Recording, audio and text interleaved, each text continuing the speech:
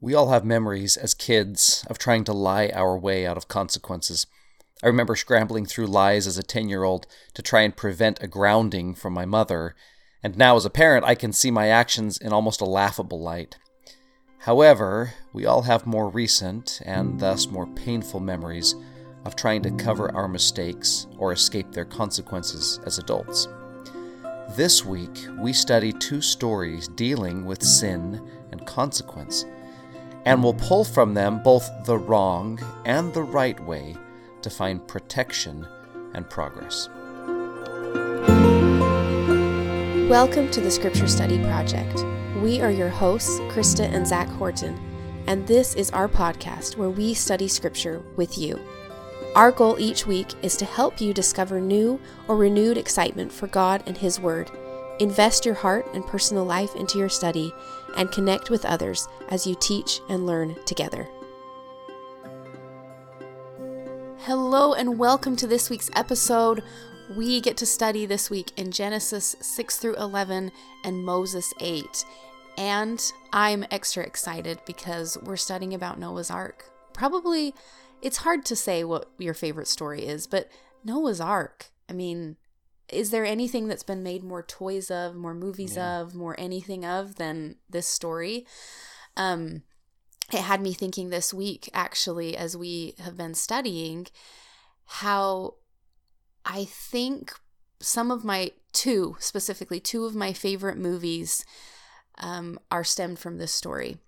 And I told Zach that they made my top 10, and then I kind of changed it to my top 25 movies, because he's always making me make lists of like, what's your favorite this and your favorite this? And I'm always like, I don't know. I have a hard time pinning down my favorites. But these movies might make my top 10, maybe for sure my top 25. But they're both stories that are spin-offs of the Noah's Ark story. And the first one is Evan Almighty, which Steve Carell, Morgan Freeman, it's just good. I love the way that they put it into this modern day twist of the story, and really represents, I feel like for me, I love it because it represents the struggle of what it probably felt like to be Noah building this crazy big ark and doing what God told you. Anyway, such a fun show. The other one was the Noah with Russell Crowe. And this was, what do you think? We should have looked it up, but it's 7 years ago, 7 years ago, 10 something. It's a little more raw. It is, well, definitely more raw. It's not a comedy, but it's, for me, I know that there was a lot of, like, as I talked to people about this, I know there was a lot of kind of negative feedback, but for me, I loved the rawness of the story. I felt like it represented a lot of sides of this that maybe we don't think about very much. So anyway, just a way to get you thinking. Maybe you want to watch a movie this week about Noah's Ark. But really such a rich story that has been told for so many years, and so many of us love this story. And then we get to study the Tower of Babel too. I think that the pairing of these stories, which I've never thought of before, maybe you have. No, not until I studied this time, yeah. I like that we get to study them together. I think it was a unique thing for us, and we're excited about what some of the things that we found as we put these two stories together and dived into the study this week. Well, and I like, those movies obviously aren't trying to be historically accurate. They're trying to entertain.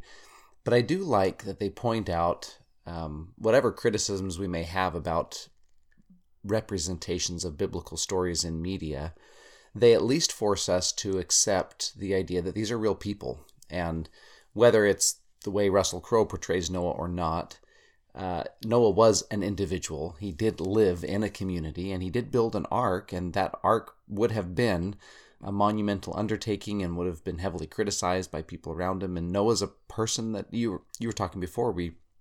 Noah builds this ark, but they get off the ark and he lives for 300 more years. And so lives a normal life. Well, semi-normal. He lives 300 years. Yeah. Most of us don't live that long. But he's got a life. He's a person. It's very true. I think that's why I appreciate whether they, like we know they are not historically accurate, but I think that's why I appreciate depictions of Bible stories or old stories like that so much, is because I love the humanity that is laced into those stories. Well, and it helps us as we study because, of course, the power in Scripture is not just to read it, but to experience it, to put ourselves in the story. These are stories about people and their interactions with God, and that's what we're hoping to do, is have interactions with God. And so as we put ourselves in the story, it helps us to pull out the things that might be most applicable for us. So as we studied this week, we were looking specifically at this pairing, as you mentioned, between Noah's Ark and the Tower of Babel. And it's interesting to put these two together because they point out, I think comparing them points out some powerful truths that help us discern how to respond to our own mistakes or the influences of the world around us. And just to flesh that out a bit, at the beginning of Genesis 6, verse 9, "These are the generations of Noah. Noah was a just man and perfect in his generations, and Noah walked with God." If you remember our study a couple of weeks ago, that's the exact description that was given to Enoch, someone that walked with God. And if you go to Moses chapter 8, that description of Noah's walk with God and his efforts to try and teach and preach the people is in much more rich detail there. But then verse 11, "The earth also was corrupt before God, and the earth was filled with violence. And God looked upon the earth, and behold, it was corrupt, for all flesh had corrupted his way upon the earth. And God said unto Noah, the end of all flesh is come before me, for the earth is filled with violence through them, and behold, I will destroy them with the earth." So story number one, that people are in direct contradiction to God's commandment to love Him and to love each other. If you remember our study from last week, that's the thing that pained God and Enoch so much that they wept, was that these people that God had created, these children of His, sought only violence and destruction against each other. And of course, God's purpose in creating an earth and creating people is life. And so the first story, people are pushing against that commandment to love and to give life. And we'll see Noah chosen specifically because he wants to keep life. Then in chapter 11, verse 1, "The whole earth was of one language and of one speech." And then verse 4, "They said, Go, let us build us a city and a tower, whose top may reach into heaven. And let us make us a name, lest we be scattered abroad upon the face of the whole earth." Now, we get caught up here because we focus on the top of the tower reaching into heaven, and we have, I think, for years, I learned it as a primary kid, we have said that the story is, they were trying to build a tower to get into heaven. If you look you can find what archaeologists believe this tower actually was. If you just search, it's called a ziggurat. So if you look it up, you can see actual depictions. This is not a tall tower. It's not one single tower that they tried to build into the clouds. It's a fortress. It's this giant walled fortress with a tower in the middle, as most of the buildings of that day did have. But the description of the tower being high is just a description of size. They wanted to build something that was massive and huge. And the reason why isn't necessarily because they wanted to get into heaven. It's because, in verse 4, they wanted to make a name for themselves. They wanted their own name. They did not want to be subject to God's rule. They wanted their own rule. And they did not want to be scattered abroad upon the face of the earth. And if you remember, the very first commandment God gives to man is to multiply and replenish the earth, to spread. And so again, we have a story of people directly contradicting things that God has commanded them to do. And as we look at these two stories and compare them, I think there's some powerful truths in there that will help us navigate our way through our own mistakes and through the mistakes we might find in the world. In one story, Noah and his family is honored for the choices they make. And in the story of Babel, the people are not cursed, but confused or confounded for the choices they make. And so as we look at the stories and compare them, I think we can pull some powerful truths for us. And of course, our goal each week with our podcast is to help you find answers in your scriptures that are personal to you and that will help you. But what we did this week to kind of frame this study is just studied the very basic questions of comparing these two stories. And so I'm going to start out with the first basic question is the what. What are they building? Now, this is pretty obvious, right? Noah was building an ark. And we know that the people in Babel were building the tower that Zach just described for us, which was helpful for me. Maybe you are I really thought that was a pretty basic teaching, was that they were building a tower to heaven, which always kind of confused me, actually, because it was like, wait, they were trying to do something good. They just were misinformed, which many of us are, so it's fine. But anyway, so what are they building? An ark and a tower. And then I found something else that I really liked, because maybe this gets left out, but that wasn't the only thing that Noah built in this story. And you'll read in chapter 8, this is verse 20, but after they get off the ship and that they let the animals out, Noah then built an altar to the Lord. And I liked that addition because we don't ever get that necessarily said in the same sentence, that Noah built the ark to the Lord, but that's essentially what he was doing. He built the ark because the Lord asked him to, and he built the altar because he was building it unto the Lord, and the Lord told him to. He offered sacrifices that were already prepared, that the Lord told him to prepare when he asked the 2x2 animals. He also asked him to bring these extra animals, and that is in chapter 7, verse 2, that he is asked to take, and I'm quoting now, to take with you 7 pairs, a male and its female, of all clean animals, and 2 of the animals that are not clean, a male and a female, and 7 pairs, male and female, of the birds in the sky. I just thought this was kind of a cool thing for me to learn. This was new to me this time, that with this study, that there were more than just 2 animals, and that they were prepared so that specifically Noah could build this altar and offer thanks and sacrifice to show gratitude to God for preserving them and for allowing him to continue on in this way. And so I think that that's an important question to ask as we start to build anything, or as we start to figure out how to repent and turn more to the Lord, is what are we building? What are we trying to build?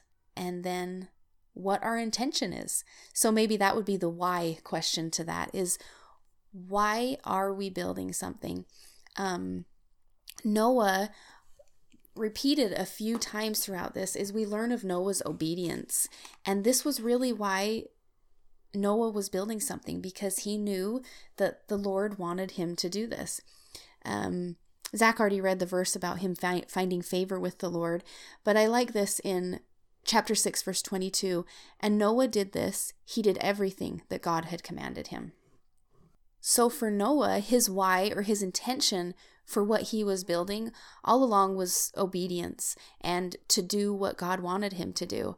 And I think this is kind of a cool part of the story, as we put a little bit of humanity into Noah, is to think that we learn that he lived hundreds of years after this incident, and life just went on probably pretty normal for him after this. But what he did leave behind is that this legacy of obedience and faith, and this great story that for now thousands of years later we're still learning from. And he teaches us the why, and his intention is simply obedience. And I think that's really great as we're building anything, to remember that. Well, and I like also what it is to which Noah is being obedient. We already mentioned that the people, as it says in chapter 6, were filled with violence. Their focus is on hatred and destruction. It's interesting to notice for me, or it was interesting to notice for me in chapter 7, verse 23, that the whole point of everything coming into the ark, and maybe this is a duh statement, but was for things to, as it says at the bottom of verse 23, remain alive. Noah, his family, and everything he brings into the ark. So God's commandment, God's purpose was to keep things alive. And these people, with their violence and their hatred, were contrary to that purpose, which I think helps frame the story of Noah a little bit more, I don't know, clearly for me. It helps understand why God did what he did, why he caused or allowed this flood, because his purpose is to create an earth whereon things can live and thrive and grow, where there can be love. And Noah is attuned to that vision and obedient to the commandments built to support it. And so I think it's not just that Noah was obedient, but he was obedient to that great vision. And I don't know, that stood out to me. Well, and a word that stuck out to me this time was the word corrupt.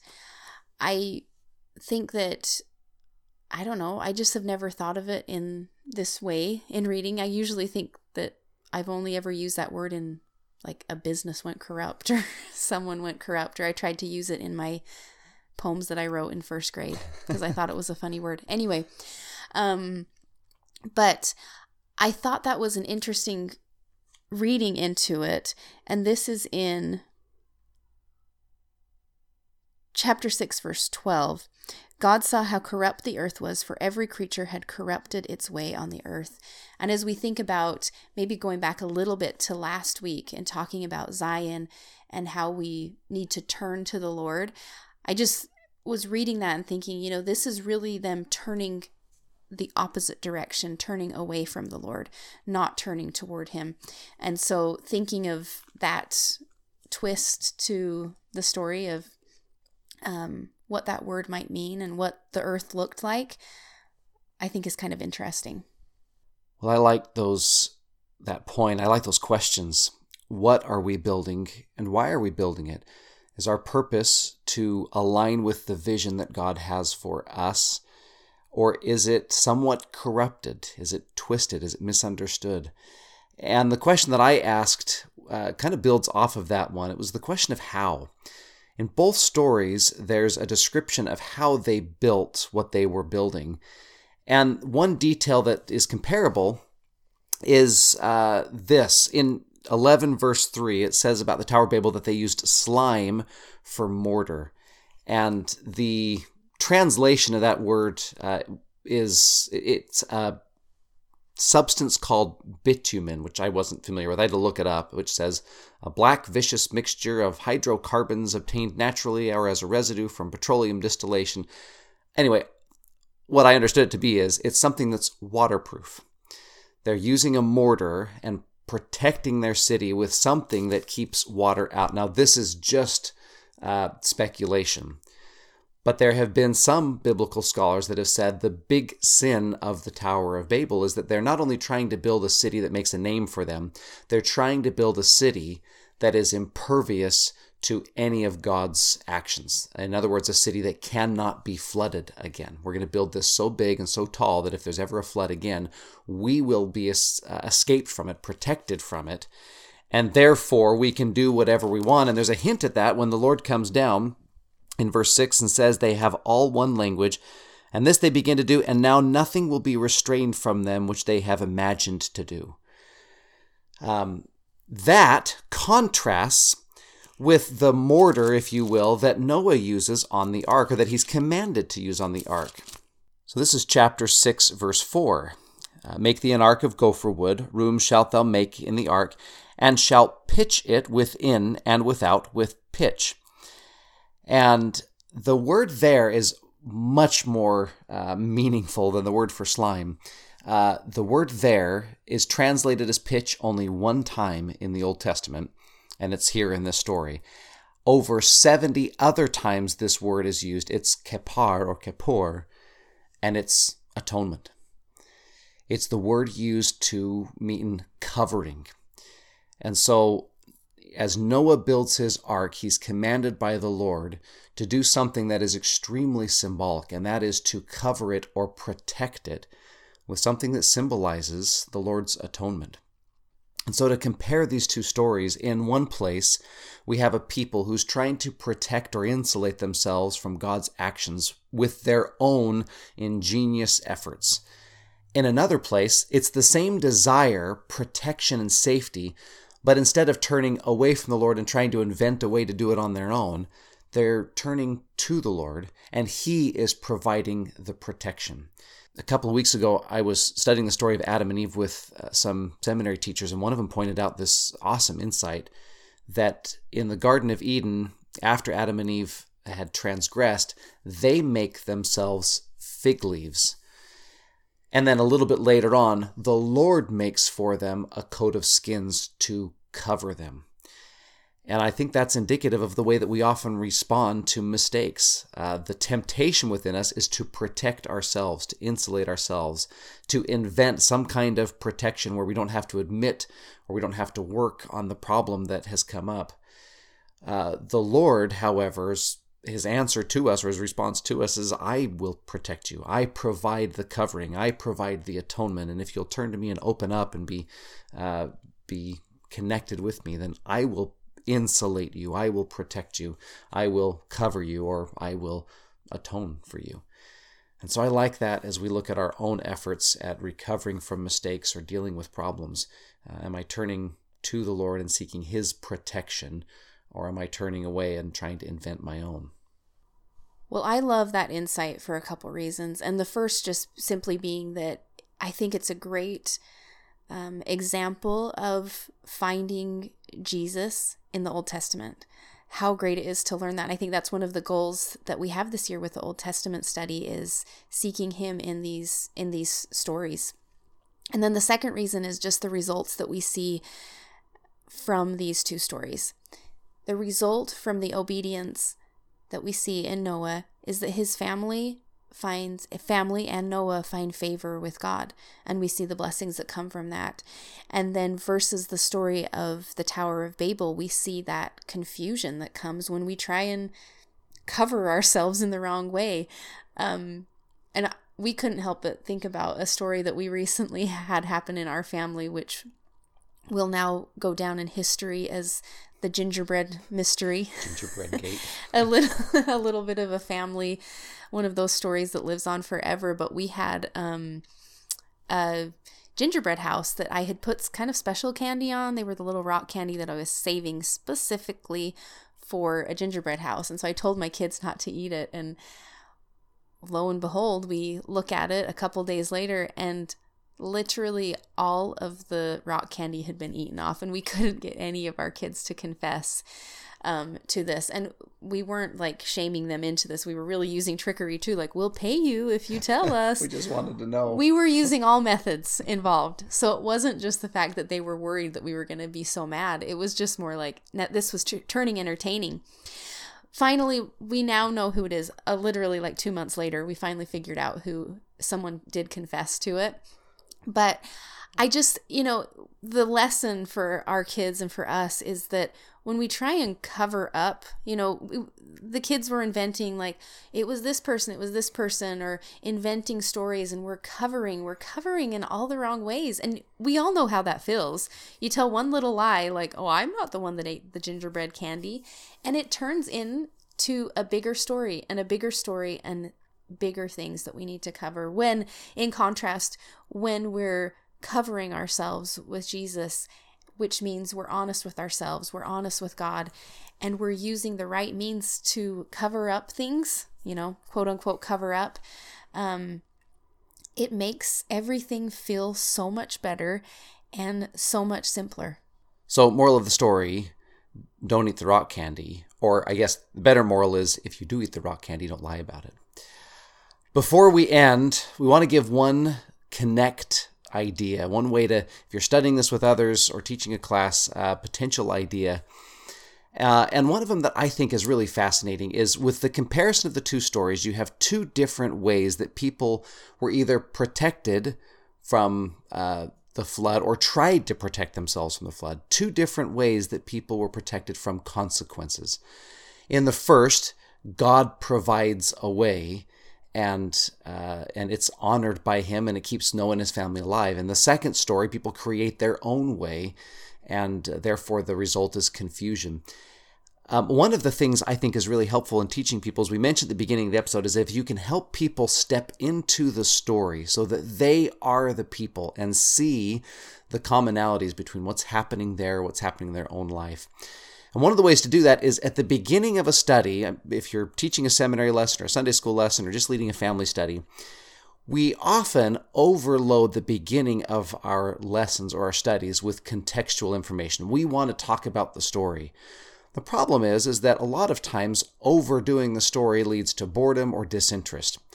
So what you want to do is you're looking at a story like this, and this is a great example because there's a lot of details you could share, is what are the details in the story that are similar to the details in our own life? And that helps filter through not just sharing everything, but sharing only those things that can help magnet our attention to the scriptures. Again, what are the details in the story that are relevant to or connected to the details of my own life? What's happening here that's also happening in my life or in the life of my students? Thank you for studying with us this week. We hope that you have a wonderful experience on your own study, and we'll see you next episode.